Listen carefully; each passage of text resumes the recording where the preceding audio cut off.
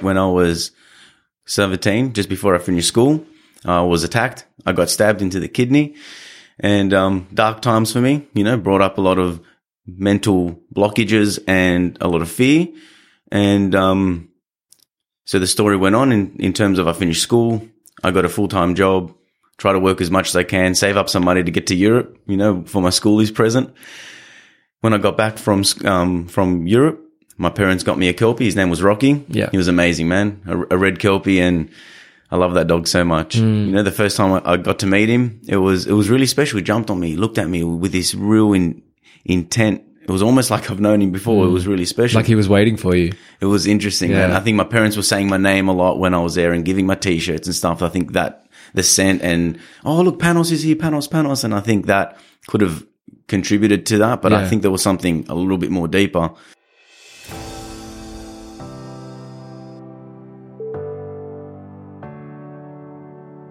Welcome to Life with Your Dog podcast. Our focus is educating dog owners, enthusiasts, and dog trainers about ideas on how to train, manage, live, and thrive with our dogs. To teach dogs to live in our society while our dogs teach us how to live in the now. I'm your host, Panos Anagnostou. And I'm your co-host, Luke Badman. Thank you for joining us, and we hope you enjoy the show. Cool Welcome, stuff. Panos. Welcome, Luke. Welcome to the first episode of Life with Your Dog podcast. How good is that? Yeah, man. Very exciting. So what are we going to do in this first episode? What's our agenda? Well, we want to introduce what we're going to be, the content that we're going to be putting out to the people. Mm-hmm. We want to introduce our stories, and we want to talk about, why do we love dogs? How are dogs going to be affecting our lives within all the things that we're going to be talking about? Yeah. And, what are our goals? And we've got a few other things that we want to bring to the table too. Yeah. So this is our first episode, like I said. Let's get into it. So awesome. Let's start with the story of Panos and Nooches Pooches. Now, for those that don't know how we met, you originally trained my family's little rescue dog, Chloe, and you were amazing with her. And so, I was already hosting a podcast with my mum. Our Human Condition, and we invited you on that, and that was a great episode. And then from that, you said to me, "Hey, I've been thinking about doing my own podcast, and wanted some help with the technical side of things." And I thought, why don't we just do it together, man? So perfect. That's brought us to this today.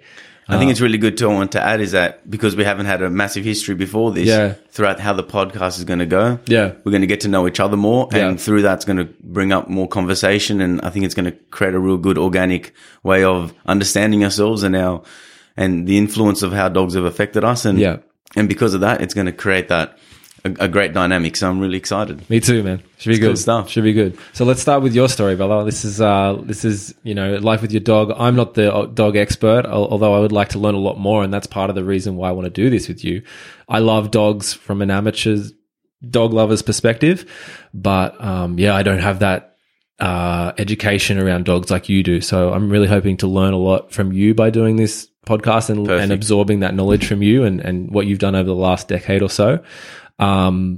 So let's start with how you got into the industry and what brought you to where you are today. Yeah, beautiful, man. So basically, the story goes that when I was 17, just before I finished school, I was attacked. I got stabbed into the kidney, and dark times for me, brought up a lot of mental blockages and a lot of fear.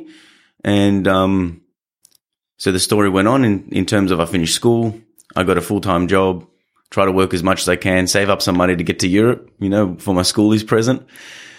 When I got back from Europe, my parents got me a Kelpie. His name was Rocky. Yeah. He was amazing, man. A red Kelpie, and I love that dog so much. The first time I got to meet him, it was really special. He jumped on me, looked at me with this real intent. It was almost like I've known him before. It was really special. Like he was waiting for you. It was interesting, man. I think my parents were saying my name a lot when I was there and giving my T-shirts and stuff. I think that the scent and, oh, look, Panos is here, Panos. And I think that could have contributed to that. But I think there was something a little bit more deeper from it. And how long did they have him before you came back? Probably like 3 weeks or something. Okay. Yeah, not even, maybe 2 weeks. So it was very in fresh. The family house. So he's picking up your sand and that kind of thing. That's right. And anticipating you to come back. Exactly. Yeah. Our first family dog. So we haven't had a dog before. We've had a cat my whole life.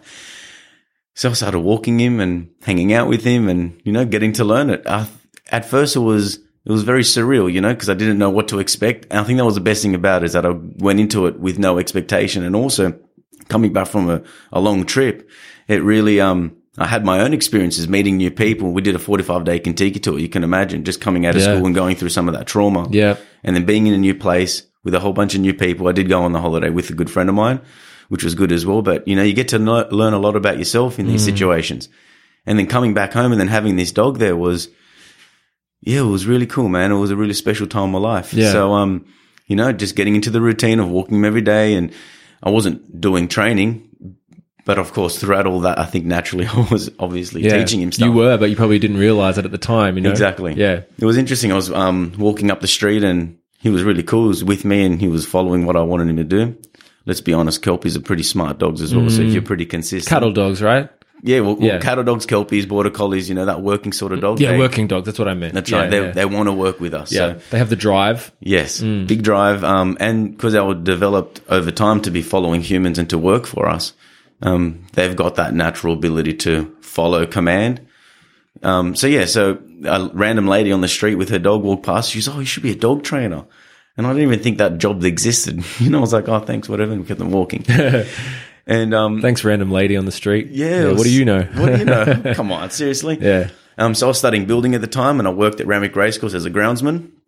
And so life went on. We had Rocky, and he got to about 1.5 years old. Unfortunately, he was diagnosed with leukemia. Fuck. And That's heavy, man. After, what, 1.5 years? No, and it was really upsetting. You know, I was probably more upset and depressed when he was diagnosed. We only had about 3 weeks to live or something, which was so random. From being fully healthy, like seemed fully healthy, to being really sick was really, really quickly. And I was legit upset, you know. It was really bad actually in that time, just as he was. Do you think that was more upsetting than your incident, than your stabbing? So. Yeah. I felt more upset. Yeah. You know. And at that time, I had pulled a hernia in my groin. So I was on light duties at work, so I couldn't really do much. I was in the tractor, you know, smoothing out the sand. This is at Randwick? At Randwick Racecourse, yeah.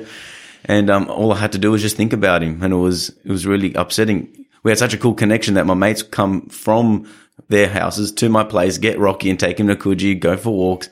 He really influenced a lot of us, you know. And I think we all collectively went through, you know, that sort of trauma together. Yeah. And then the dog allowed us to kind of connect in a different way, which is really cool. And so basically, Rocky was really, really sick, and we decided to put him down. Yeah. And then 2 days later, I had hernia operation. So then I was off work, no dog around. It just put everything back upside down again. I really realized how much it was influencing me and actually helping me. Yeah. I guess all the themes that we're going to cover throughout our podcast in terms of, you know, what dogs do to us actually. Yeah. But, yes, it was a pretty, you know, upsetting time in that time, especially because I couldn't go back into normal activities as well. So all I could do was think about it. And a month later, I just need a dog. So I went to Sydney Dogs and Cats Home in Carlton, and I seen Ace. He was a little black Kelpie. He was about 8 weeks old, and he was looking at me. I'm like, I need him. Yeah. There was another 3 different puppies there with him, but Ace. He was a puppy at the time? Yeah. And his name was originally Ajax. But I'm like, no, we're calling him Ace because he's a little acer. And he's black like the ace. That's right. Yeah. 100%. He was a really cool dog. He was really, really smart. So basically time went on. I started to see how much I loved being with my dog and being with animals. And I was speaking with friends at work while I worked at the race course. And I'm like, I just want to work with animals. Yeah. You know, let's do it. So, and they were really encouraging of me. I spoke with my parents. They were really supportive of me. And they're like, just do what you got to do. Yeah. Which was really cool. So that was when the penny dropped. I'm like, let's do it. So I basically stopped work. I quit my job. I quit TAFE, studying building, and I started doing animal studies at TAFE. And while I was doing that, I was volunteering at Sydney Dogs and Cats Home. So I was just walking the dogs and helping out where I could. And after a couple of weeks, I was offered a job. Yeah. I'm like, hey, come work. But you never went into that situation thinking, I'm going to become a dog trainer or I'm going to get a job here. You were just kind of was very organic. Going with the flow. Yeah. 100%. You know, and throughout all of this experience, it was my own personal development happening through that, you know, working with my intuition and, you know, trusting your gut instinct, you know, as well, rather than using the headspace so much. And my original idea and plan was to do captive animals and then work in the zoo or something. Right. Like lions and that kind tigers, of stuff. and bears, Yeah, right? All the exotics. But, the opportunity of having that I found was really hard. And I just thought, well, we've got the dogs here. Dogs are in our life. They're animals and they're affecting us. And we have more hands-on with the experience with the animals or with our dogs. So I just thought I'm just going to stick out here and see what happens. And then, the manager there, Tiffany, we still remain really good friends. And she goes, hey, look, I like your style and let's, we need someone on the Sunday. So then from the Sunday it became 1 day, 2 days, 3 days, and I was there full time. So I was doing that, and then I ended up doing... What a journey, man. And then, think about it. That never would have happened. First of all, obviously you had your incident with the stabbing. Very unfortunate. Then you got Rocky. Then he got sick, unfortunately. But then if he hadn't gotten sick and then you hadn't gone to that pound to meet Ace, you never would have had a job exactly there. And then it's just like a domino effect, right? 100%. And that's where you are today, 10 years later. For sure. It's like the lotus flower. I think the lotus flower is very prominent in Eastern traditions from the story of, like in the black muddy waters, this plant grows. And it only grows in the mud as well. Exactly.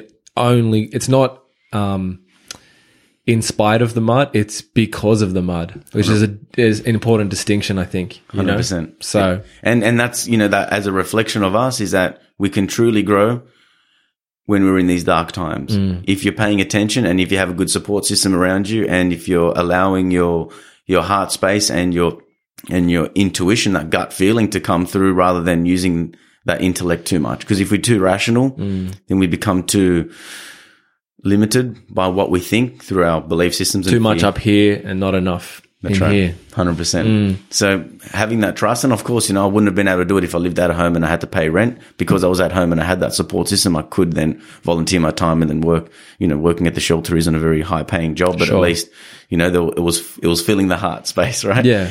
And I didn't really have any clear intentions at the time. I was just kind of just going with it. And I started studying at National Dog Trainers Federation, which is, a certificate 3 in dog behavior and training. And we were learning all the fundamentals of dog behavior and understanding how to apply training and psychology and animal behavior and merging it all together. So it was an 8-month course. I did a lot of it correspondence because they're set up in Melbourne. So we did a lot of it, in the house or in homes. And then from there, we did 2 8-day blocks down at Dural, which Pet Resort Australia. So you were doing that, the correspondence training, working on Ace? Well, a lot of it was like theory based, right? But at the end of the course, you have to be able to do a complex skill. Okay. So then you use your dog to be able to demonstrate that. Yeah. So his skill was to get the toy, put the toy in the basket, and then give me the basket. Wow. You had to do that 3 times in a row in a highly distracting area or environment. So for you to pass. For us to pass, yeah. And it has to be on a video. Yeah. And it had to be not cut. So it had to be from beginning to end. Or so one shot. To prove that he could do it. Right. And so it was a really cool experience and I was able to do it. I did it with a broken knee. So I'm hopping around. We can probably post a video up somewhere. You've had quite a few injuries, man. Live life on the edge, brother. Yeah. But so I was able to do that. It was really cool. He was able to do it in the park while they were bulldozing the playground. Oh, wow. So it was a highly distracting environment and I was able to do it. So after I did the course, I was fortunate enough. So I really have to give pay a lot of respect to Glenn Cook, who is the manager at Pet Resort Australia, because he was my teacher. Right. Kind of like your mentor, right? He's my mentor. He's a good friend. And, he taught me so much about the things, but also he believed in me, right? So he ended up getting his secretary to call me and say, hey, there's a job opening down at Pet Resorts. Do you want to get a job? And I was like, wow. How old were you at that time? 19, 20. Wow. So you're still a baby, man. Yeah. It's all just barely happening. out of school. That's right. Yeah. So I'm maybe more like 20. Okay. And I thought at first an hour and a half drive was a bit far away and I told him I'll think about it. And about 10 minutes later, I'm like, I'm taking the job. I've thought about it. I'm coming. Yeah. So Glenn, if you're listening, thank you very much. Yeah. And I should say here as well that I knew about you from your work with our dog, but after that, I just somehow came across you on the Canine Paradigm That's podcast right. with Yep. Glenn and Pat. That's right. And that's Glenn. That's his podcast, and That's that was a really cool episode as well. So it's all connected. Well, because I was speaking to Glenn just the other day, and I just had to say thank you to him, because we do need community, and because he allowed me to tell my story, and it gave me the opportunity to understand that people want to hear what I have to say. Yeah. And I have that inspiration to be able to share my message of, of course, my experiences, but also with the knowledge that I have and the experience with working with dogs. And one of the focuses of our podcast, we're jumping the gun a little bit, but I need to throw it in there, is that how are dogs affecting us and how are we affecting our dogs, Yeah. and seeing it from It's both two-way, ends. yeah. 100%. So yeah, so I worked out at pet resorts. I was an animal attendant, so I was working with the kennels, and I was working a little bit with the training there, but I just didn't have enough time. After 6 months, unfortunately, I just had to pull the pin. I just couldn't. The travel was just too far. Unless I was able to move closer, traveling across It's a Sydney. decent distance, man, especially hour in the and a peak half. hour traffic. Yeah, it was actually really stressful. I was at that time, got to about 21, and I'd come home and had to sleep for an hour. I'm like, that's not me. I'm a very high energy guy. Yeah. And it's just, it was just very tiring. Yeah. So You've got to listen unfortunately- to your body. Yeah, 100%. It's really important. So I went back to the shelter, and they still had a job for me. So I just continued doing my thing there, and I thought, You've had a lot of luck, I feel, Yeah. someone's looking out for me, Yeah, man. yeah. But having said that, you obviously have built both at, let's say, at the dogs and cats home, and then at Dural. It's not just luck. You've built yourself a reputation through your sure. work ethic and that kind of thing. Well, So it's they're interesting. happy to have you. Yeah, exactly. Well, having that experience, doing the course and doing the practical side of things, I knew a lot of it innately, putting the theory to the feeling or the experience. Like, even though I wasn't heavily experienced in training, I knew the concepts. Just learning the theory to back up the concept, I could see naturally that I had that drive and that, what can I say? What's the word? I can apply it, not just think about it and not just do it, but you're working with both those worlds. And I think maybe that's why I probably stood out in the class or whatever. And, because of that, when I came back to the shelter, I was applying these training concepts and techniques. I had my pouch with me, rewarding good behavior, and, teaching some of the volunteers what to do, how to do it, etc. And they started to see while I was at the shelter that we were working with so many bad behaviors. And if we didn't fix these bad behaviors, then it's not good for the dog. And if the dog was able to be rehomed, we want to make sure that we're doing the best that we can for that dog, for their new environment. So socialization is really important, and just, lead handling and teaching them some basics. And it started to build some momentum. So I decided, I was going to start my business, Nooches Pooches. Yep. And so I just printed out some cards, and I just flaunt them out to people that were buying dogs. And so for the people that don't know, your name is Panos, but where does Nooch come from? all right, we'll go back. So, Yeah. and I should have explained that. Thank you. That's all right. So when I worked at Randwick Racecourse, I think the boys wanted to have a bit of fun at me. So my full name is Panayoti. Right. And when the paycheck came in one day, or my pay slip, and they said, "Oh yeah, Panucci," Panucci. He just threw it out there, and everyone had a mad laugh. Yeah. And, so we had- Banter amongst the boys. that's right. Yeah. And I wasn't resisting of it. I didn't care, but it kind of Yeah. stuck around. Yeah. From Panucci became Panuch, and then Nooch was just the name Okay. around it. And even though it was within that environment, one of my friends from outside of work started hanging out with my boys from work like that one night, and they were all calling me Nooch. He started calling me Nooch, and then it kind of then overflowed within my immediate friends. And that was just my nickname. It didn't bother me. It was actually, it is what it is. It's interesting because when I was younger, the people at school used to tease me about my name. So instead of calling me Panos, they were calling me Penis and all this. It was upsetting That's to me, kids, right? bro, yeah. Of course, I was in Yeah. year 4. Yeah. It was, of course, it was upsetting. And I'd come home crying to mum, and mum goes, "Listen, you need to make fun of your own name." Yeah, and then when you because start, the more you resist it, exactly, the it's more funny. they know Of to course. keep pushing. That's right. Yeah. So Penis, Panasonic, whatever it was. And I started to tease my own name, and the teasing stopped. Yeah. And I think there's a bit of a reflection from that lesson that I learned from mum later in life was that, coming up with the business that, initially the name was said because it was meant to make fun of me. Right. It wasn't just banter. I think there was a bit of fun making, but also I kind of flipped that negative into the positive in regards to starting the business. I need to come up with a name, and my friend was like, "Oh, Nooch walks the pooch." I thought that was awesome. Nooches Pooches, let's do it. It's catchy.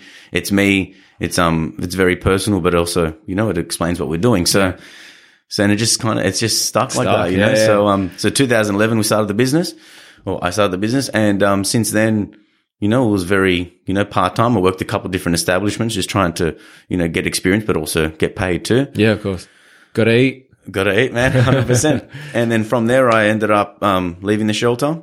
And when I left the shelter and left my other job, I was only room enough for Nooches Pooches, and it was almost meant to be. As soon as I left, the next day, those calls started coming in. Yeah. It was very interesting. So I think you needed... Because as you said before, you'd been handing out business cards, right? That's right. Yeah. And word of mouth as well. Yeah, so of course. people would talk. People talk, man. 100%. And you got to put yourself out there too. You got to Yeah. have that courage. You know, it's just like that whole, you know, half, you know, like what's in your cup. You know, like I think it was Bruce Lee's concept in his class. Like he had everyone a cup full of water and all his students. And as he was walking past with a jug, he would pour water into that cup, and as the water started to overfill, he's like, "You're not ready. You're not ready." And then one guy seen it, one of the students emptied the cup before he came. He goes, "You're ready." Yeah. Now, as that example is that if your cup's full and you're trying to chase your tail to get things done, there's no opportunity for new things to come in. Yeah. So You emptying make the cup. space. Exactly. You know, clear yourself and then have your intention to what you want to do. And as soon as I had my intention, then the energy started to flow through. And yeah, that's when the business became full time around 2012. Yep. And since then, there's been no looking back. We're just doing it, you know, 6-7 days a week, some weeks, right? Yeah, flat out. Flat out. So basically now my job is that I go to people's houses, one-on-one training sessions. We do a puppy training, obedience training, and behavioral issues. We were doing dog minding and pet sitting, but we've wound that down because, of course, you know, we've got a baby boy now. Yeah. And, So now a father to 2 fur babies and an actual human baby as well. and a little cat. And a cat. That's right. Yeah. So, my wife Tanya was helping me with the dog minding side of things and the dog walking, but she's on maternity leave now. So we've wound that down. So, and look, my passion's always been about training dogs. So I'm going out there and teaching people to train their dogs, which is where it's all at, you know. Training dogs is one thing, but communicating and translating that information back to the people is important. So, the more we practice this, the better we get. Yeah. And the more people we help. You know, we've seen over 1,000 clients now, which is pretty good. A bit of a milestone that we found out last year, and we're just constantly growing. So, That's impressive, man. yeah, it's pretty cool. What's your so might be skipping ahead a little bit here, but Go ahead. let's say when you have a client and so you've seen 1,000 clients, how is there like a typical length for how often you would see the average client before they're okay, my dog's good now, or is it an ongoing thing, or what's typical, or is there no typical? Look, I think typically we do 4 sessions, and with the 4 sessions, depending on what we're doing, puppy classes go for an hour, and dogs that are over 6 months old, classes go for an hour and a half or even 2 hours. Yeah. Generally, we do those 4 sessions, and that is a good place to start. One session's not going to do much. It's all about introducing the training and giving some foundations. Unless we're specifically working on just one thing, and then maybe that one session helps somebody, that's awesome. But generally, we do the 4 sessions or more. People do follow-ups as we go. Yeah. My primary job is to get rid of my clients in the most polite way possible, right? Because if I'm doing a good job, they don't need to keep seeing me. Right. Yeah. Yeah. If I need to see them 12 times, not all the time this is the case, but it means that we're probably not, either I'm not doing the right job or they're not keeping the consistency at home. So, that makes complete sense. It's like, I guess it's probably the mark of like a good doctor as well. You know, the best outcome is that they don't have to see the doctor. That's right. Yeah. Yeah. A good doctor, a good priest. Yeah. Their health want- is good. The dog is good. You know, That's right. You've done your work. 100%. So, as I said, you know, people training for dogs, once we teach people what to do and how to do it, and then how to apply it, keeping the consistency, the hardest thing in the dog training industry is that a lot of us professionals, as dog trainers, are really good with the dog.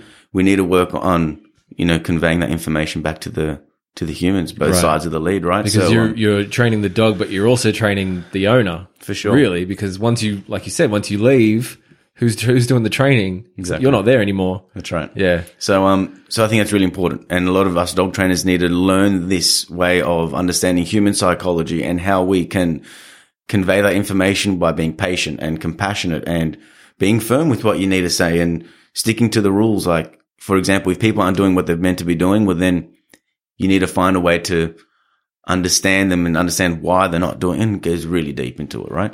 But, and I feel that I have that tendency to have good people Part skills. dog trainer, part psychologist, part therapist.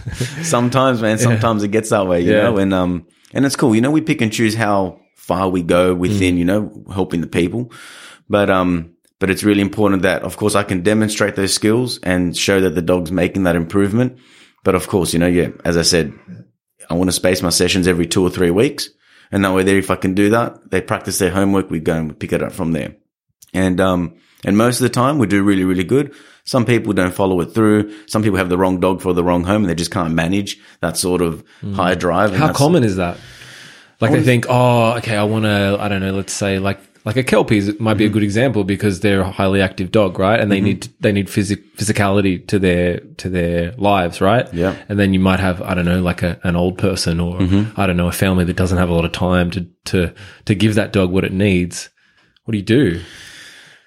It's hard, right? The first thing we do is obviously we want to keep dogs in the home. If I really feel that they've got the wrong dog I'll always say it and be upfront. Tell them, yeah, look, I think that we've probably got too much dog in this house and you guys don't heart. So you either need to have good time management, and most people can find good time to work with their dogs and to exercise them appropriately. Yeah. But we also need to find out, why is the dog doing this? And if they got the dog from a puppy and it was all cute and then they reinforced a lot of bad behaviors, and as the dog got older, then those cute bad behaviors became big ugly behaviors. Snowballs, right? It snowballs out of effect. I guess it also starts to show them that they need to delegate the right time. And look, it's not ideal to be rehoming dogs because, you got a dog, you should try to have that dog for life. But if it's not going to work, then I think having the courage to be that, well, this isn't working for us, let's find this dog the right home, Yeah. So how often is it? I wouldn't say it's heaps common, but it can happen. Yeah. And once we start to, so it's not just physical exercise, but we need that mental exercise too. Regular training, good management. I think people aren't working enough management in their home as well. So if the dog's destroying your couch and peeing on it, well, then it's as simple as, well, then don't leave your dog inside the living room when you're going to go out for work. Right. Just have a good, secure backyard, or you can train your dog. There's other options. And once we've got good management and we control every interaction with that dog, I feel that we start to make some good progress, and then the dog can complement people's lives rather than complicate it. On the inside-outside thing, now obviously, particularly in Sydney, in the last, say, 10 years, we've had a huge apartment boom because, real estate prices and population and everything. So a lot of people are now bringing dogs into apartments. Do you work with many people in that situation? Does that cause issues? A lot of people can manage it pretty well. But as I said, if they refuse to work the appropriate management, well, then a lot of destructive behavior can happen and toilet training and just pent up energy generally. But a lot of dogs a lot of people can manage it properly if they actually want to manage it properly. Yeah. Some people just want to find a quick fix. They want the guy to come and do some magic and then the dog's fixed, right? So really being clear about, what their responsibility is. Being realistic. 100%, and I've had heaps of clients, that maybe 40% of my clients live in apartments. Wow. And, and we can come up with some real good outcomes for our training. So, but of course, when people are choosing the breed, when people call them people need to understand that they need to understand the characteristics, research what the dog's about, rather than getting the dog because it's cute and fluffy, where they need to try to understand what their lifestyle is and then what the dog really needs, and then seeing if that's an appropriate match. One thing I found out recently, so one of my friends, good friends, Nick, he was actually on my podcast I did with Mum. He's an occupational therapist. But anyway, he rescued a greyhound, and he was actually living in an apartment at the time. And I never knew, but I since found out that they're actually not bad for apartments. As long as they get their exercise, they're actually quite happy to just chill because, you think greyhounds, you think like running dogs, racing and that kind of thing. But as long as you're exercising them, like her name's Pixie, she's fine. She's huge, but she was happy to just sleep for most of the day and super chill. But once she goes to the park, man, she's like a bullet, She's on. Yeah. I think that's a lot with my dogs. I've got a big backyard, but even if they're inside the house or in the backyard, they're pretty much very chilled out. And then when it's time to exercise, when it's time for training, when we can then fulfill that drive and that need, that instinctive need, that's when they start to switch on. And I think it's the same with us too. Instinctively, we weren't meant to be living in small houses. Yeah. We had big communities, big planes to live with. And if we're out and we're busy and we're fulfilling ourselves, well, then when it's time for downtime, then that makes sense. So, and with greyhounds for sure, they are very explosive and they are, they're sight hounds. So they're not running around constantly all day, every day. They're waiting for the prey to be there and then they go chase. They're very explosive. And, but they can be very chilled out. Of course, especially if they get a little bit older, from a year and a half, you can start to see that they're a lot more content. But of course, consistency and, doing the right sort of exercise and training is important, because if we don't, then we may not see a greyhound running around in circles in the house, but we may see things like resource guarding, destructive behavior, or constant barking and things like that. So it may not come in terms of, because the dog's high energy, we're going to see them fulfilling their high energy by running. Yeah. You may see it coming out in other ways as well. I've heard that come up a few times as I follow you on Instagram, obviously, and your stories. And you've, obviously when you do a post on Instagram, you mentioned that quite a lot, resource guarding. So what does that exactly mean? Resource guarding is when a dog has a resource in front of them, whether it's food, a toy, whether it's a bed or the couch. So anything that the dog can try to claim. Yeah. And if they've been successful in the past by showing their teeth and then biting somebody to keep the bone theirs or to keep the food theirs or the toy, that's where we start to develop that enforces aggression. That behavior. That's right. Right. Yeah. So the best thing to do, of course, there's so many ways to remedy it, and I guess that could be another episode to get more in depth. But as a general, a lot of us see a problem and we try to fix the problem rather than searching for the solution. If we're working on the solution, whether it's regular exercise, training, understanding how to manage them inside the house and all these other things that we've just mentioned, once we start working on a holistic way of fulfilling their needs, and of course you may need to work on specific technique for the type of resource guarding they're doing, we can start showing them that behavior isn't successful and there's other behaviors that they can do that they can still have that resource or achieve something better, whether it's a food or a different form of reinforcement. So, but it all comes down to habit from puppies.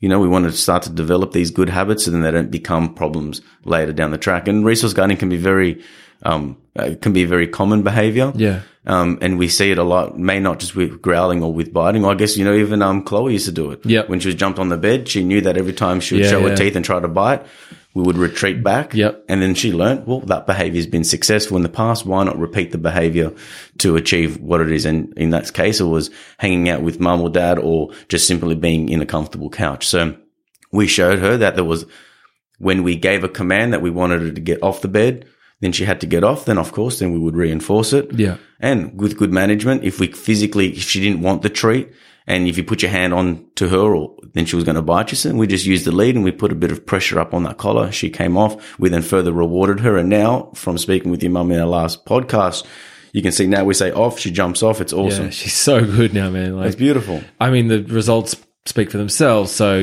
she's a really good dog. I think she was a rescue. We don't really know her full story. She might have been mistreated or abandoned or something like that, but she definitely you could tell she had issues. There's a lot of very fear-related issues, if I can remember correctly. When she's seen other dogs, she would try to bite them. Yeah. And got to the point where mum couldn't really walk her. We had 2 dogs at that time. Fudge, who was another rescue, super chill. He was like an Australian Shepherd mixed with Poodle. So chill. He wouldn't hurt a fly, that dog. And she was, I guess, the opposite. Small as well, but just really highly strung. And he, you could walk him off a leash. He wouldn't even cross the road. We never trained him. He was just really good. So he would get walked, and then that's unfortunate. She still needs to be walked, but if it gets too stressful, we're only human. We can't put ourselves through that every day when she's trying to attack every dog. Even from 50 meters away, if she saw a dog, she would start to whimper and shake and get weird. And for sure, you got to fix that. Yeah, definitely. And look, it's good that it's a more of a common thing now that we do dog training.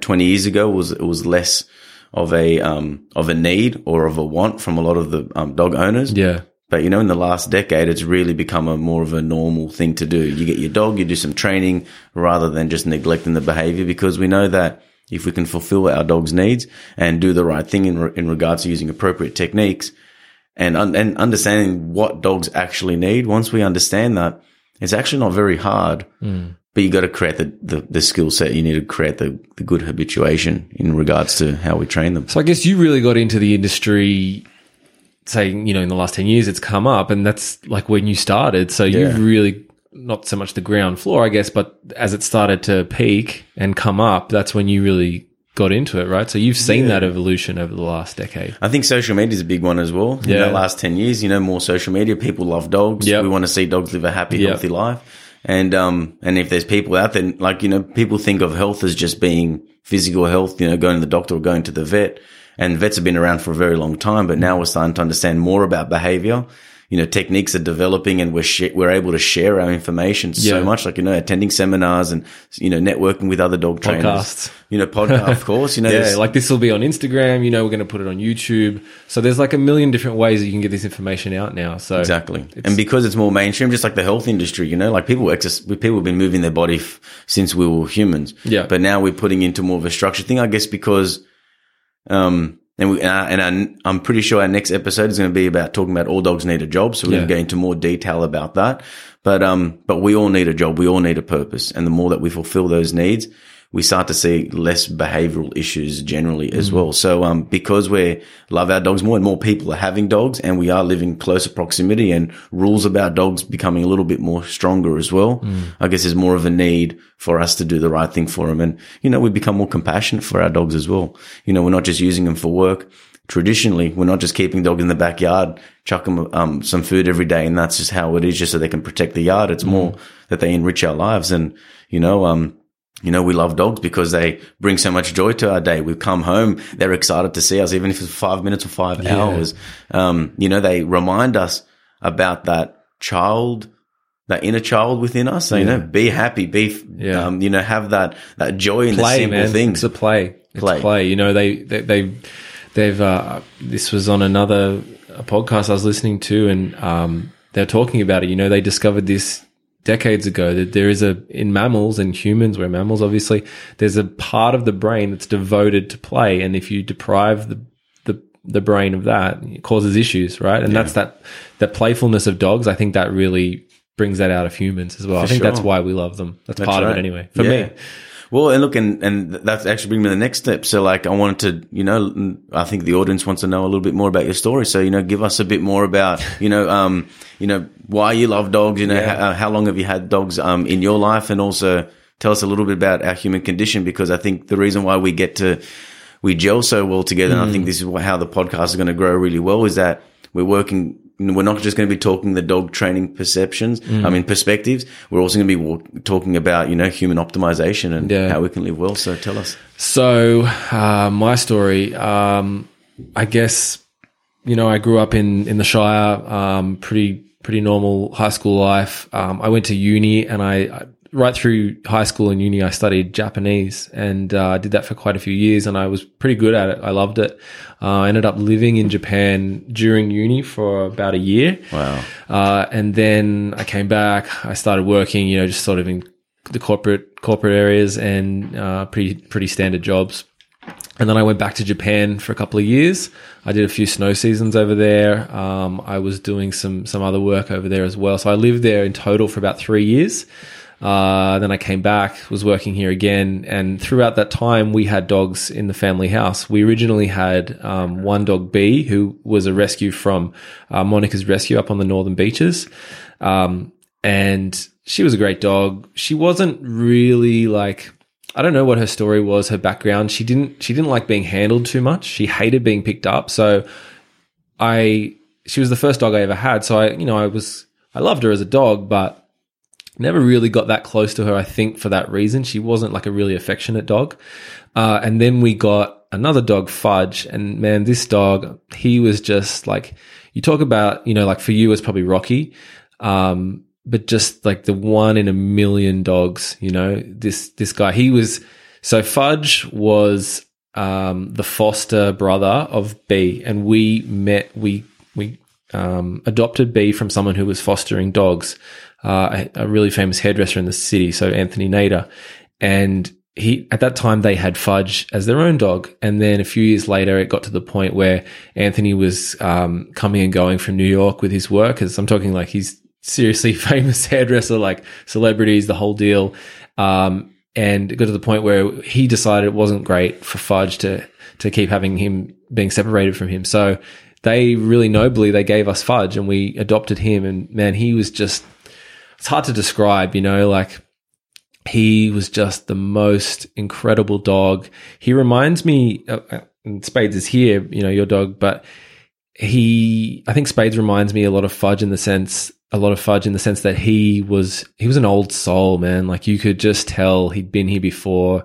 He had really human eyes. I'll try and get a photo so I can show the listeners, but he had really big whites in his eyes, which gave him like a really human look. You know how often dogs you can only see the brown or the dark part of their eyes. It was just, I don't know, there's just something about him. And, such a good dog. Unfortunately, he did get stomach cancer, I think it was, in the end at about the age of 12 or 13. So we had him for like 7 years. And man, there's only like a few times in my adult life where I've really been upset and cried. And, like say my grandpa dying was one.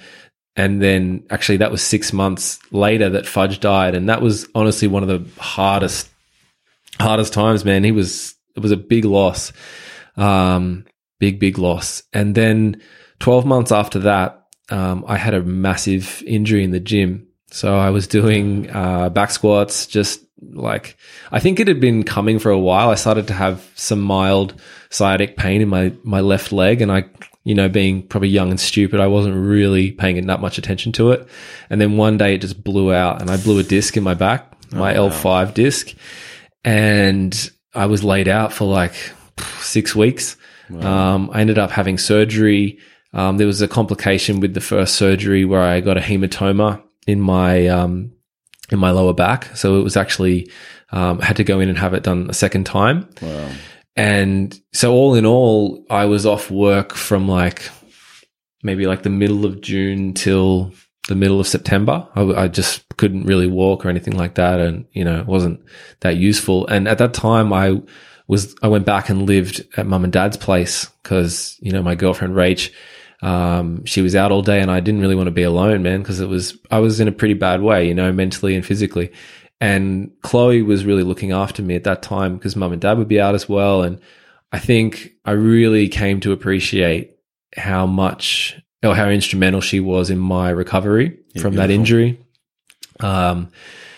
So I guess through the process of that and in recovering and gradually building my fitness up again, you start to, when something like that happens, I don't know if it's similar with your stabbing, you start to have like maybe a bit more, you start to ask a bit more big questions of yourself, and you're thinking a bit more existentially, like, what if that had gone really bad? What kind of things could go really bad in that operation? Or if my life I could have been paralyzed or anything like that.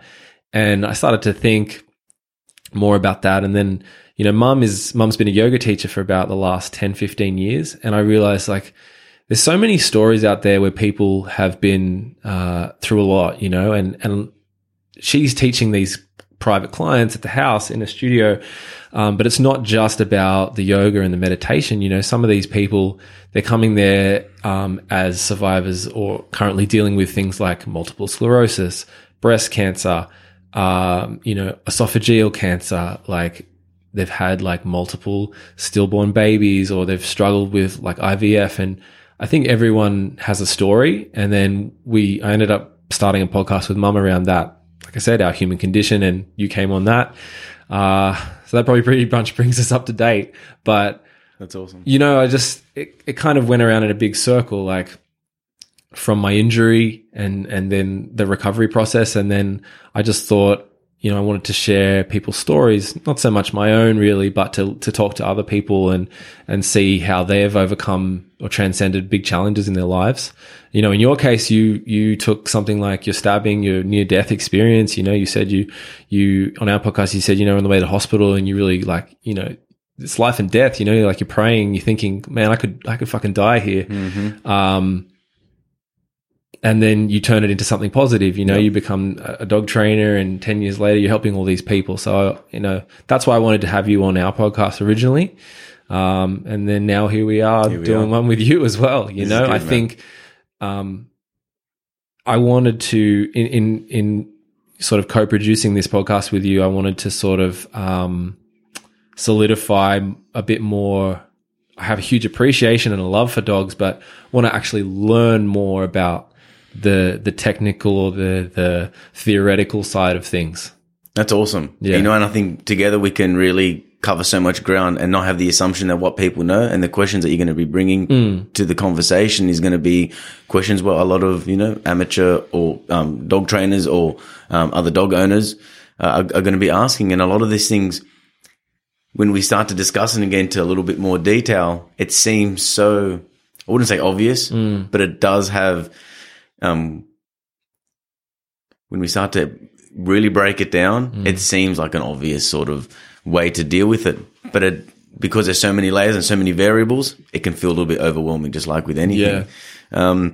One thing that I wanted to add, because it's been a big part of the story, is that with Mr. Rocky, before he was diagnosed with leukemia, we got to share this photo. It's probably one of my most favorite photos. And just before he was diagnosed, Dad was taking a photo of the sunset. We lived across the road from the water there. Yeah. And as Dad was taking that photo, that's where Rocky stood. And we'll put that right up there so you guys can see it. He stood right in the middle of that ray there.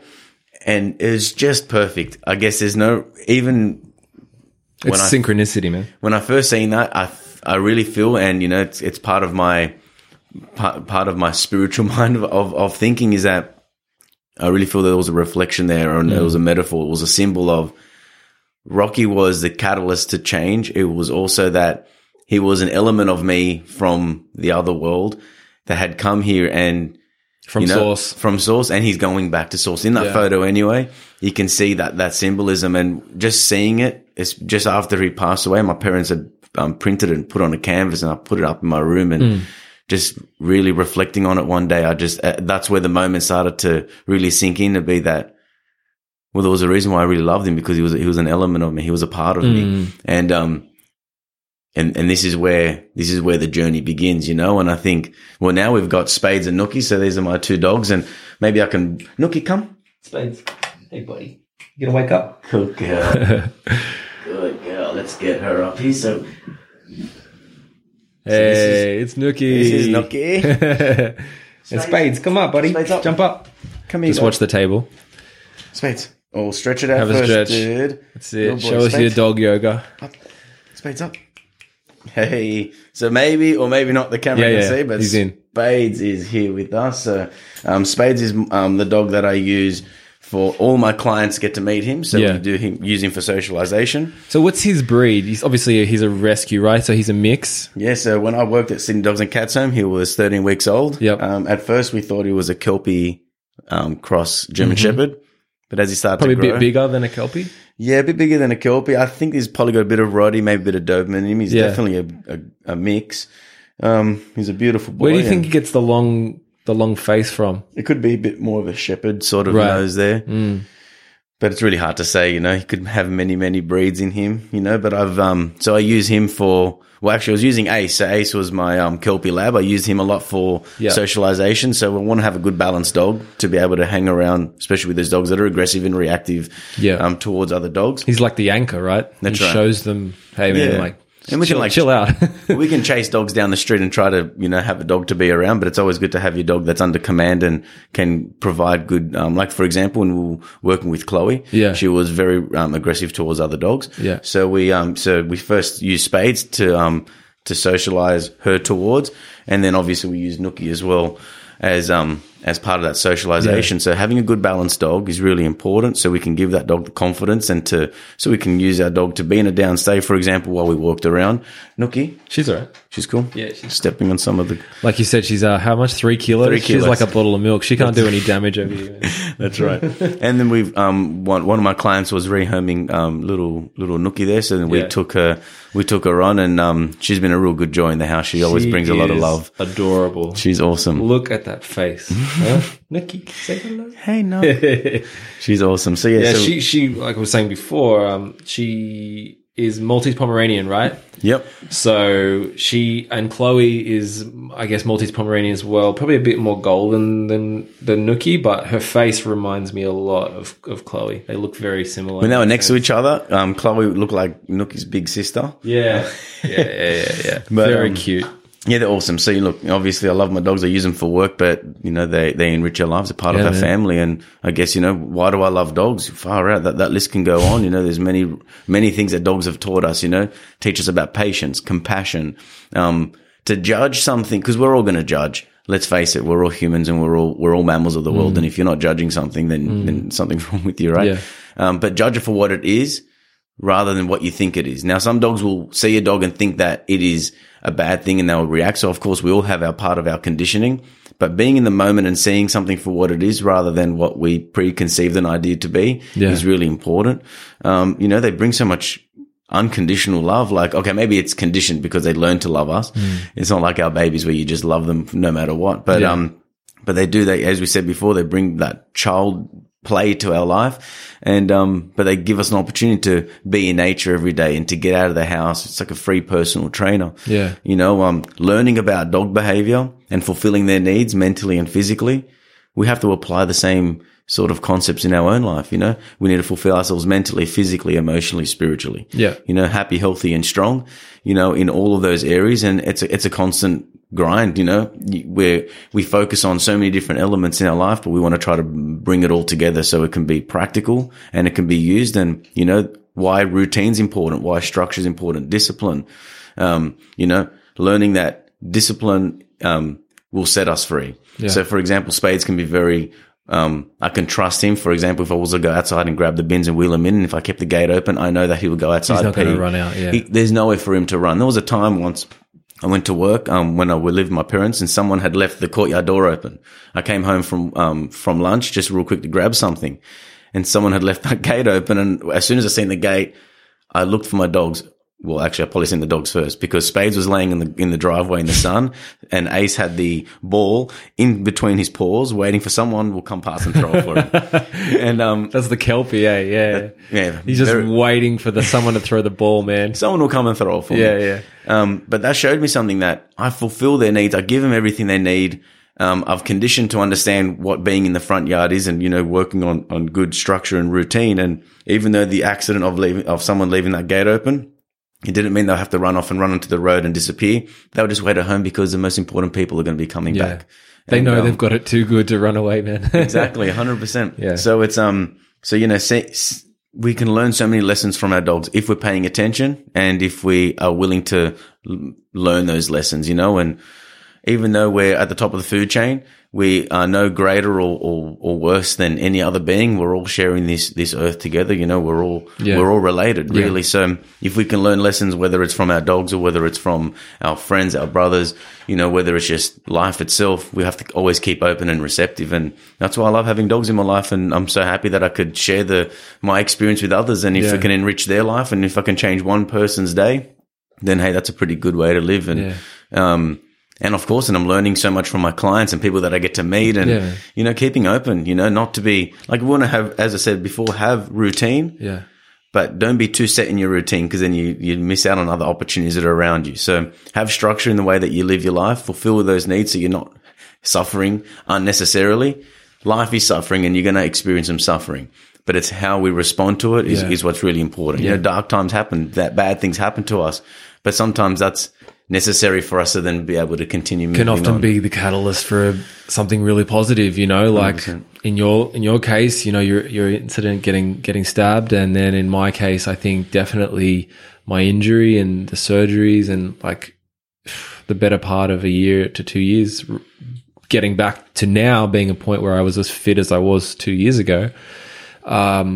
If that hadn't happened, who knows? Like I probably wouldn't be doing this. I wouldn't have had that thought process to even start thinking about doing something like that. That's right. And look, and the reason I started thinking of podcasts in the first place, because when I was laid out, I started listening to podcasts. Mm-hmm. And before that, I was like, man, what the fuck is a podcast? I don't need to I never really had given them the time of day. Yep. And then all of a sudden you find yourself with all this time in your hands. You're like, wow, this is really interesting. You can have really interesting conversations, share your passion, share your knowledge. And you talk in a way that, or the conversation becomes something that once the mics go on, it's different. There's more intent and you've set a direction and it's not just like chit chat banter.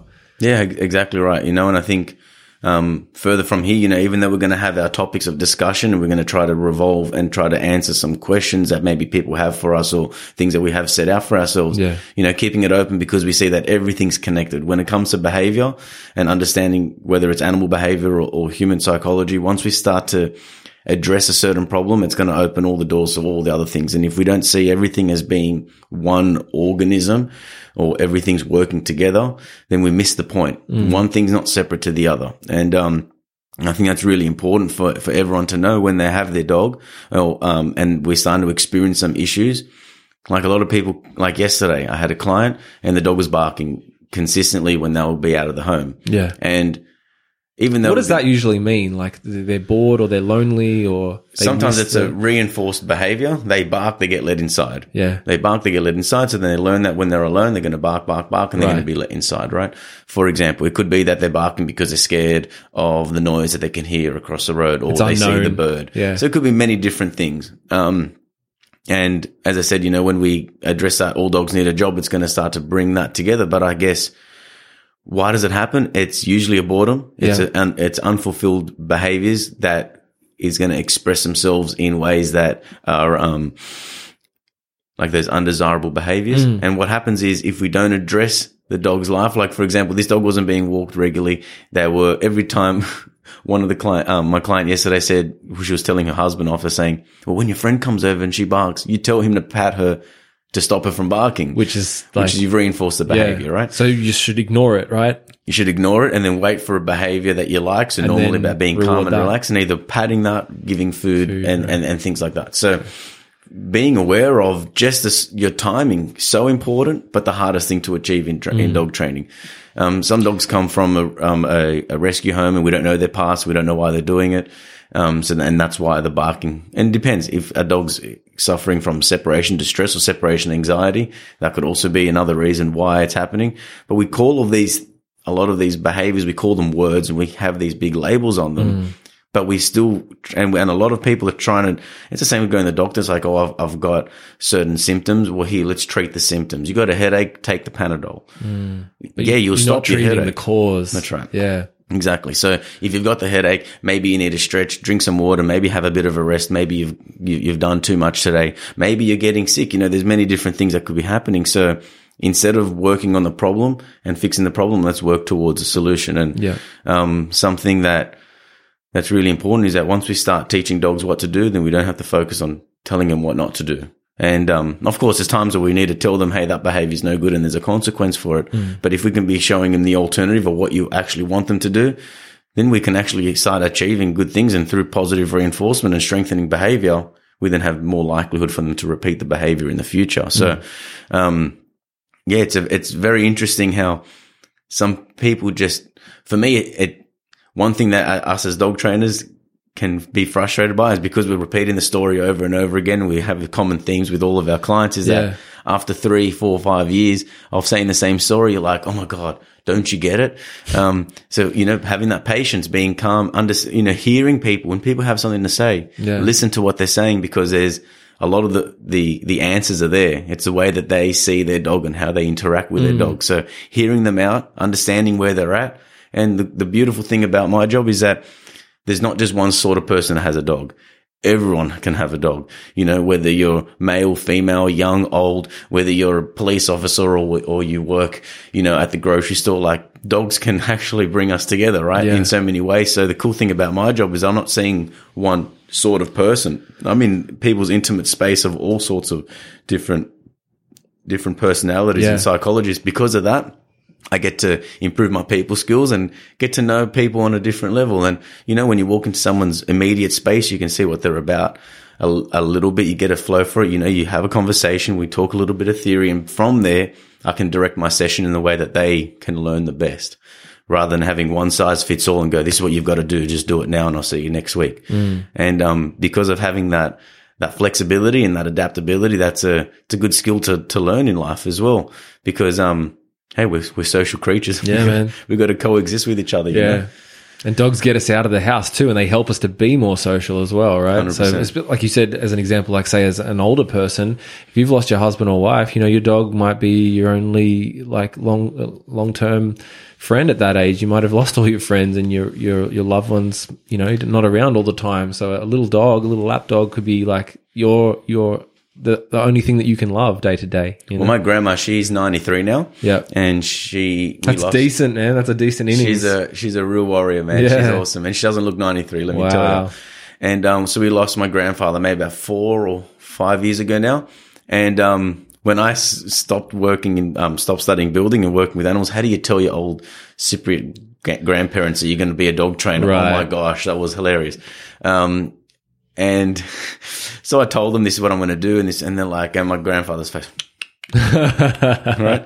My grandma's like, but you're still going to do building. I'm like, yeah, like, we've got to kind of, Anyway, so she didn't get it. They didn't understand it. They probably had dogs when they were, from time to time when It's like something that you chain up in the backyard.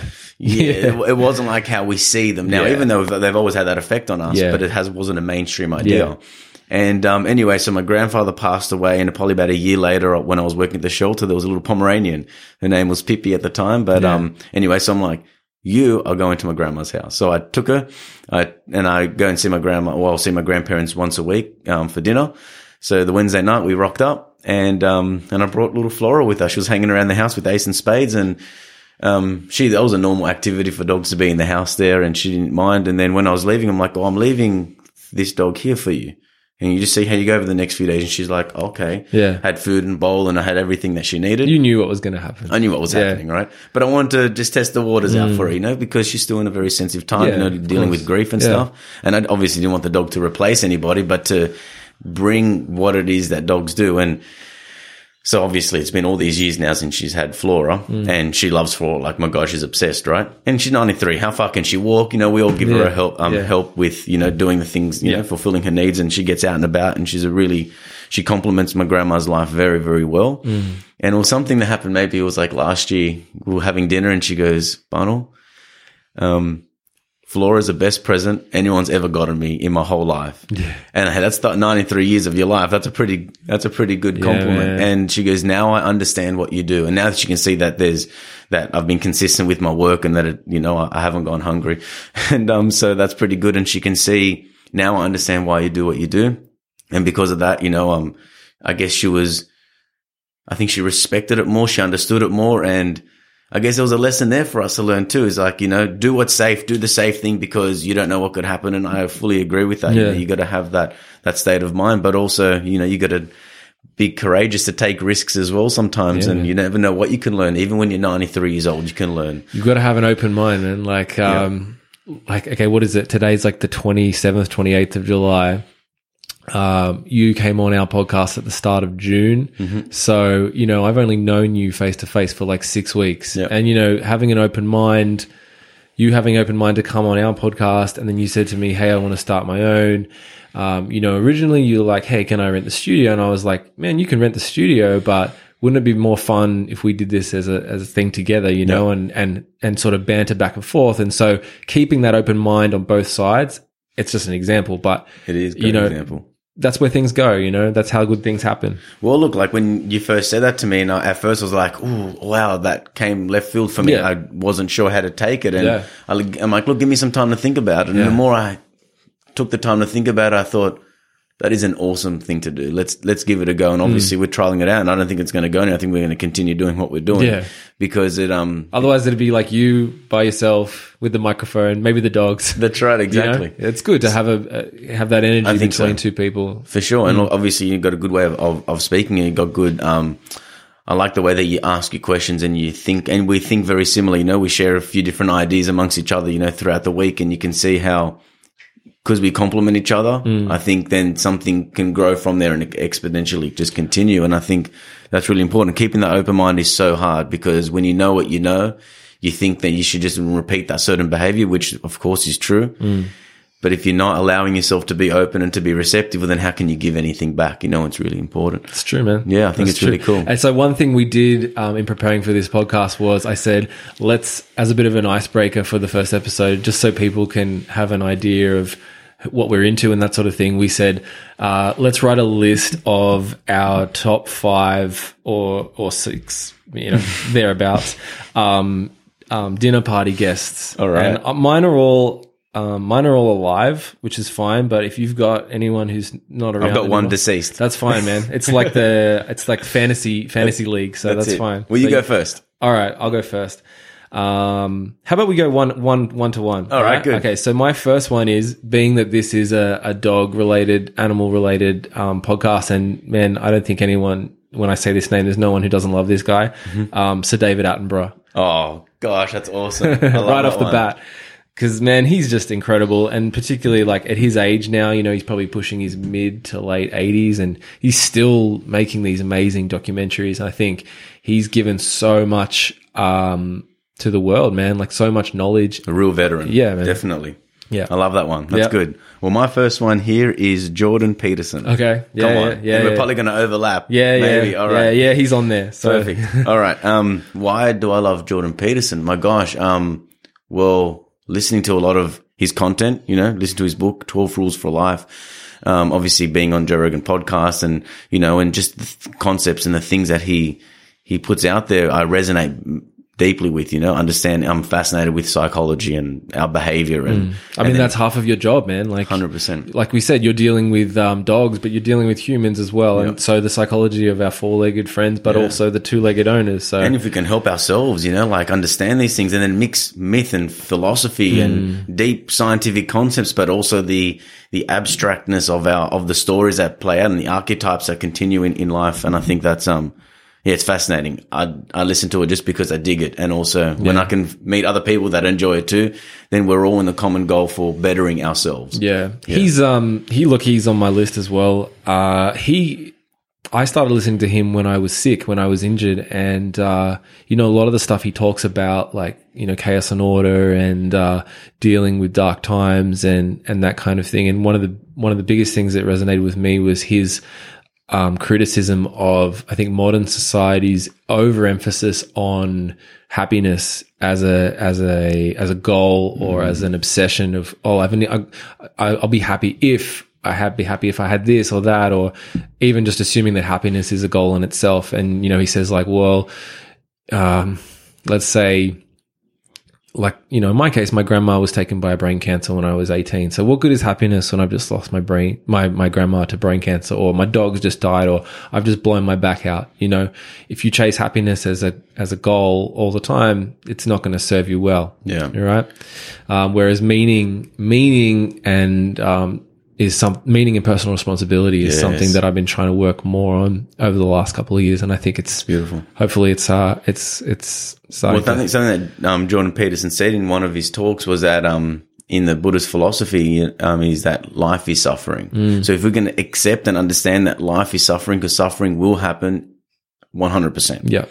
And once you can accept that and then know that if you're not in a state of suffering and you're happy and joyful and you're in peace and you're feeling all of these, you know, non-attachment and all of the positive, then that's not just a good thing, but it's a bonus. And that if you can keep on repeating that and understanding that it's not an expectation for your life, shouldn't think that life, exactly as you said, is about being happy, because it's a very, it's not a very realistic sort of goal to have. Of course, be happy, but how about you do the things that cause happiness, make that part of your mission, rather than waiting for the outcome itself. And, you know, just like in dog training, we don't reinforce a confident state of mind. We don't reinforce fear. You reinforce behaviors that may allow the fear to continue, or behaviors that can create confidence that happens. So you can't reinforce the state of mind, but you can encourage it, and then you can, be a byproduct of your training and be a byproduct of life as well. 100%, man. Yeah. 100%. All right. So I'll do my next one. So, and I've got quite a few doctors on here, like whether they're, you know, PhDs or actual medical doctors, but my next one is Dr. Carl. So have you ever heard of Dr. Carl Dr. before? Carl, yes.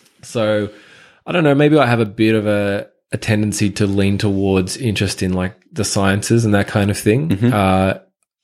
But I don't know, he's just a fascinating man and very, very smart. And I love listening to him on his Science Hour on Triple J every week. He's just like, it's crazy. People call up with the most insane questions, and he's just like, yeah, so there's this and then there's that. But one thing I really like about him is he is so honest in the sense that if he doesn't know something, straight away he's like, I don't know that. Is anyone out there listening who can call up and give us some insight on that? So he never lets his ego get in the way of finding the right answer to a question, you know, which I think that's something that came up on your podcast on the Canine Paradigm. Glenn was sort of saying one thing that he really liked about you was, you know, you're never too proud to say, hey, I'm in a situation where maybe this dog, I don't understand the best way to do it. And I'm coming to you as a mentor. I'm seeking guidance, seeking knowledge, on the best way to do something. So putting the result in front of your ego or, you know, your own sense of self-esteem, I guess, and not prioritizing one over the other.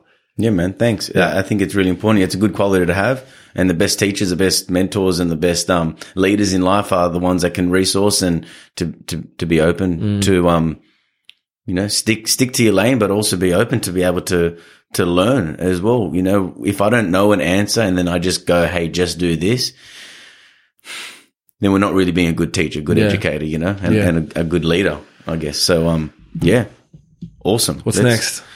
I've got Carl Jung. Oh yeah. Okay, Carl Jung on. He's not with us anymore, but he's not. Yeah, but his teachings are all out there, and I really, really resonate with a lot of his work. It's so deep that I don't even know if I can articulate it into words. But when you hear it, you feel it. I love the way that he merges the spirituality along with the deep psychology to the way that we live and we operate in the world. And listening to a lot of his stuff can be pretty overwhelming in regards to being so deep and technical. But like I listened to his autobiography, it was like the life of Carl Jung, and just knowing where he came from and where he went to, and you know, like I'm really into dreams. Like I when I dream, I really analyze it because I know that it's the subconscious. Do you keep a dream journal? I probably should continue to. Yeah. But they say that that's a good way of, because when you sleep, so the brain has it's like 4 or 5 frequencies. So there's alpha, beta, theta, gamma, and delta, as far as I know. I think it's delta is deep sleep. So when you're in delta, that's slow wave sleep, dreaming, that kind of thing. And then I believe when you wake, that bridge between going to sleep and waking up, it's either alpha or theta, which is the same as like deep meditation. And so they say that once you come out of that state, that's actually why you can have trouble remembering dreams, because your beta signals come up and you're awake and you can forget that. So writing it down can be useful. I have a lady that I seen. She was one of my just one of my teachers, I guess, in part of my development from when I was going through all of this transition in my life. Her name's Rosemary Dawson. She's a psychic, but she's also like a counselor, a psychologist, and look, I'm very open to the spiritual journey, but don't think I'm very woo-woo. I think I'd like to try to keep it grounded. Yeah.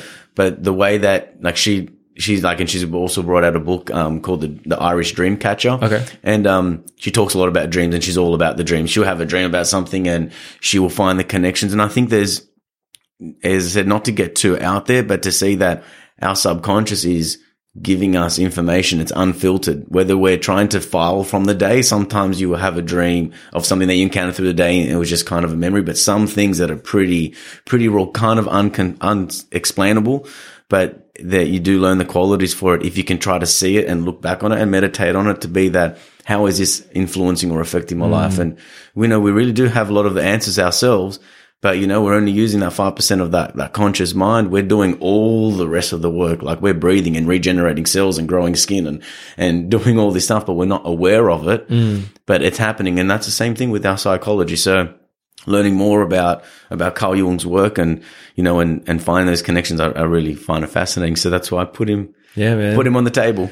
And I think that's probably another feather in Jordan Peterson's cap is that he's obviously very intelligent, and I think what I like about him in terms of Carl Jung is he's taken a lot of Carl Jung's teachings and probably made them more accessible through his lectures. So you can like find all his stuff on. He basically recorded all his university subject lectures for 3 or 4 years, and a lot of that stuff is like if you tried to read that probably from the source material is pretty hard, but he sort of does it in a way and tells stories around Breaks it down. Which I really liked. Okay, so let's lighten it up a little bit. My next one is Dave Chappelle. Oh, cool. My favorite comedian of all time. Funny. Beautiful. He's just so funny. And but look, there's a million comedians, obviously, and there's comedians that are funny, and you only ever really, I guess, hear of them in terms of what they bring on the comedy side of things. What I really like about Dave Chappelle, other than the fact that he's fucking hilarious, is the fact that, you know, years ago when he had his TV show, he did, I think it was 2 or 3 seasons. And then he just decided that TV wasn't for him, man. He didn't like the way he was being treated by the studio, and they offered him some insane amount of money to do the next season, and he was just like, you know what, I'm walking away. I'm not going to do it. And Africa. yeah.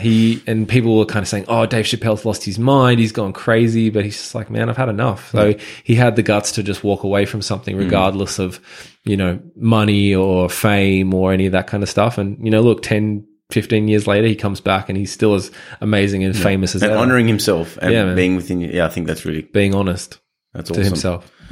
I have my next one.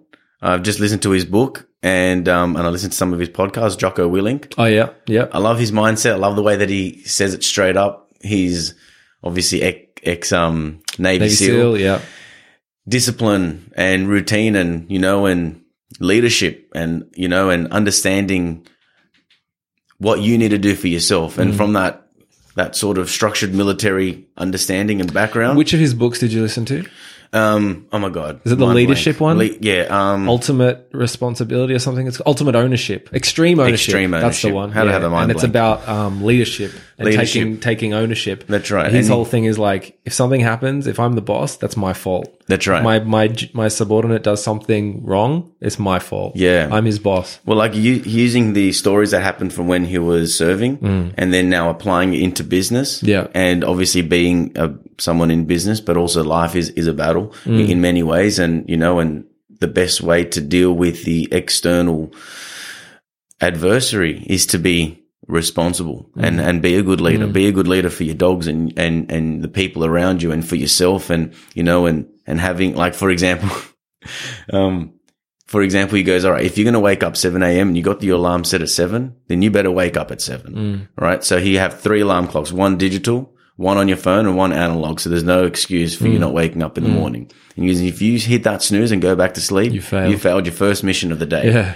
And just like a line like that and with like conviction, like he means it and you can see it in his face and his voice. I really resonate with that. And sometimes we need a little bit more of that in our life.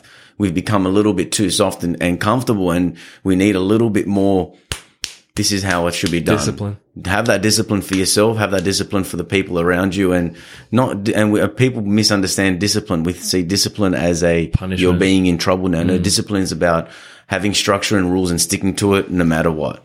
Obviously being flexible if you need to. And I think that was another thing that was in Extreme Ownership is that, you know, things happen. You may need to go down the rank or go up the rank. You need to be flexible with it. So then that way there you can see it from a different perspective, but also giving other people the opportunity to come up and to learn their own lessons and bring it back to so there was many different things. And it's only been recently that I've been listening to some of his content. And I think it kind of just got me to kick me up the butt a little bit more because we're learning a lot of cool out there concepts.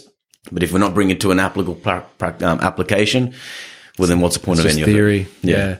Interesting tidbit about Jocko. So he has his own podcast now. He's been on Rogan a couple of times, I think. The first podcast, to my knowledge, that he ever did was, I don't think it was Rogan. He was actually on Tim Ferriss's show.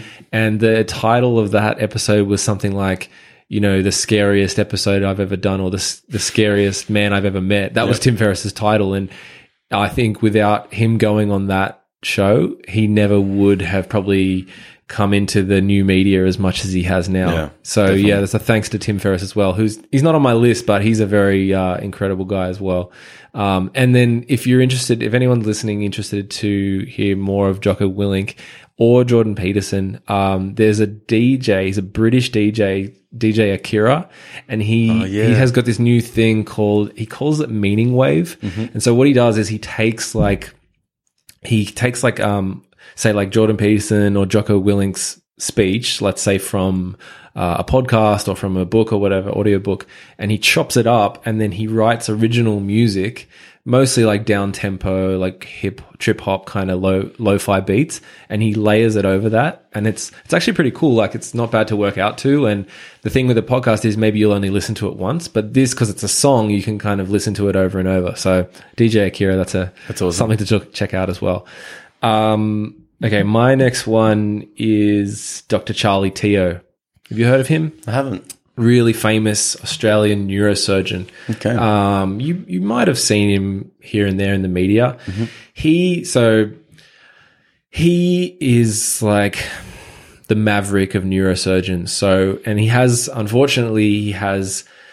he talks about this a lot. There's a lot of politics and infighting and what he basically calls bullying within the medical institution. And he gets in a lot of trouble for offering second opinions or offering surgery to people who have often brain cancer, where another neurosurgeon said it's inoperable or we're not going to operate, it's too risky, blah, blah, blah.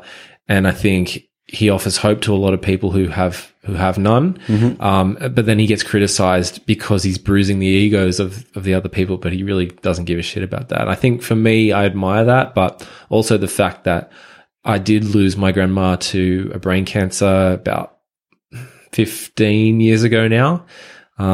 Sort of got me interested in him in the first place. But, you know, he's been on a few shows now. He was on, there's an episode of Who Do You Think You Are on SBS where he goes and traces back so he's of Malaysian heritage, I believe.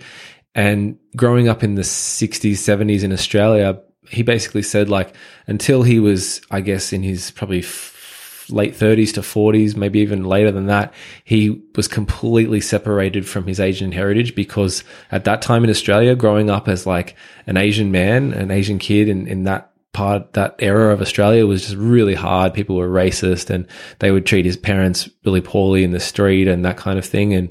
But now he's really connected with his culture. So I think just overall, he's a really admirable guy. I would absolutely give my left leg to get him on my other podcast. That would be cool, but maybe it'll happen. Maybe it won't. It's cool. He's just an awesome guy.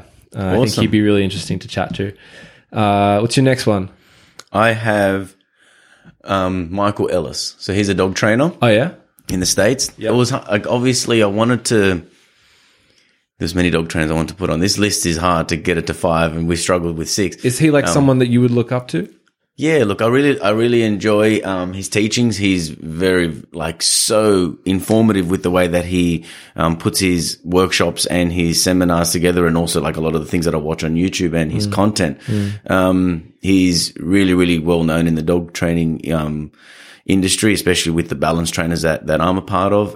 He does a lot of the balance trainers. So a balanced dog trainer is someone who uses all quadrants of operant conditioning, so which means using positive and negative reinforcement and positive and negative punishment, and using all 4 quadrants rather than. So some people only use positive reinforcement and maybe negative punishment. There's a topic for another episode. We're going to definitely get into all of that and understand a little bit more and break it down. But but the way that he conveys his information, he can use very good analogies, and also the application of his training is really good. So anyone out there listening, check Michael Ellis out, because obviously we talk about dogs. Okay. A lot of people on my list aren't about dog training, even though I'm very passionate about it.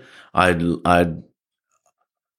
want to try to see the connections with all of broaden it up and then find the connections and bring it together. Because even though I study a lot about dog training technique and philosophy, it's really important that we can see beyond it. Why are we doing this? Yeah. Why do we want the dog to sit down, come and stay? Yeah. Why do we want the dog not to react to other dogs? Like, what's the point of all of that? Yeah. The point of it is so then the dogs can continue to enrich our lives. So then they can be the best that they can be, so we can do the right thing for them. So then they're living a good life. And then that's how it's just going to continue to grow. So that's why, if anyone's out there and they think that I should have more dog trainers on there, for example, it's really important to see why we're doing all of this. But yeah, Michael Ellis is awesome. And I'd love to sit down with him and have a conversation. Maybe we'll have him on the podcast one day. You never know. Oh, so he's American, you said? He's American, cool. Yeah. Yeah, man. And he's got the School for Dog Trainers, I think it could be called. Cool. So he's a really influential guy, and he does really good work. So awesome. Yeah. Okay, so we crossed over on Jordan Peterson. So my last one is David Goggins. Oh, cool. Yeah, man. Yeah, awesome. Is another ex-Navy SEAL. I don't know. He's just amazing. I guess it's hard to describe him. If you're listening to this, look him up. Find him on YouTube, on Instagram. He's African-American. When he enlisted to the Navy, or he went to the enlistment office, he weighed, I think it was like 300 pounds, something like that. And they said, you've got 90 days to lose 100 pounds. Wow. Something like that. And he did it Wow. He did it, man. He's just incredible. He had a really rough upbringing. I think not great relationship with his dad from memory, you know, just not a great upbringing, but he really turned it around, became this incredible distance runner. He holds the Guinness World Record for the most amount of pull-ups in 24 hours. It's like 4,000 or something ridiculous. Just an incredible example of human resilience and inner strength. And he's a funny guy, and he doesn't mince his words either. No, man. No, I love his work. Find him on Instagram, and he does like, I think he has like a videographer now. So when he goes running, you know, he'll do like 1 minute clips, and it's like listening to the drill instructor. It's very inspirational. Yeah. You know, and it's very direct. It's very raw. And as I said before, sometimes we need to listen to a little bit of the non-PC side of life, because that's a conversation we're having with ourselves. Yeah. We think about how we should say things because, you know, we have to be very sensitive with our words these days. But if you can hear someone who's raw and just says it up front, it speaks right to the core of your being, you know? And I respect that because of that. Yeah. That's awesome. That's our list, man. That's well, good. actually, I got one more. One more. Okay. Well, actually, got two more. But anyway. Yeah, go for it. We can't forget about Alan Watts. Now, I know he's not with us either, but what an awesome individual he was. And I love listening to his stuff. There's no time that you can listen to Alan Watts and not have your mind flipped upside down. It's very raw. It's very true. It's very, you know, he's a stand-up philosopher. So, you know, he was very famous for, you know, getting out there in front of people and expressing himself with, in regards to, you know, I think he was a minister for some time as a Christian, but then he studied a lot about Japanese Buddhism, so about Zen Buddhism. Oh, wow. And then from there, like, you know, just listen to his stuff, I've listened to a lot of his books because he was doing a lot of recording. So he was probably doing his own sort of podcast back in the day, right? But yeah, really cool. It keeps that, the paradox to life. Everything's very paradoxical. Yeah. Don't try to nail it down. The more you try to hold it, the more you lose it. Yeah. And I think that's really cool because in terms of talking about behavior and understanding of psychology, having the flip side to it all in terms of you're never going to grasp it. And it's always a chase of, finding yourself, you know, looking, like as we talked about in the beginning, looking for happiness. Yeah. It's a pursuit of the happiness is what the pursuit is rather than getting it itself. Yeah, man. So I think that was really cool and something to, the journey, not the destination. Yeah, exactly. Yeah. I think so. Awesome, man. Well, that's like we've done like 90 minutes, so I think that's a good start. 100% for the first episode. You know, when we were discussing doing this podcast, you sent me like a list of stuff that you want to talk about over, say, 10 episodes or so. So there's a lot of content to come. I think, like you said, each episode will probably have a broad topic, and then build it around that. But obviously, there's a lot of just general banter and try not to keep it too structured. So I hope people enjoy it.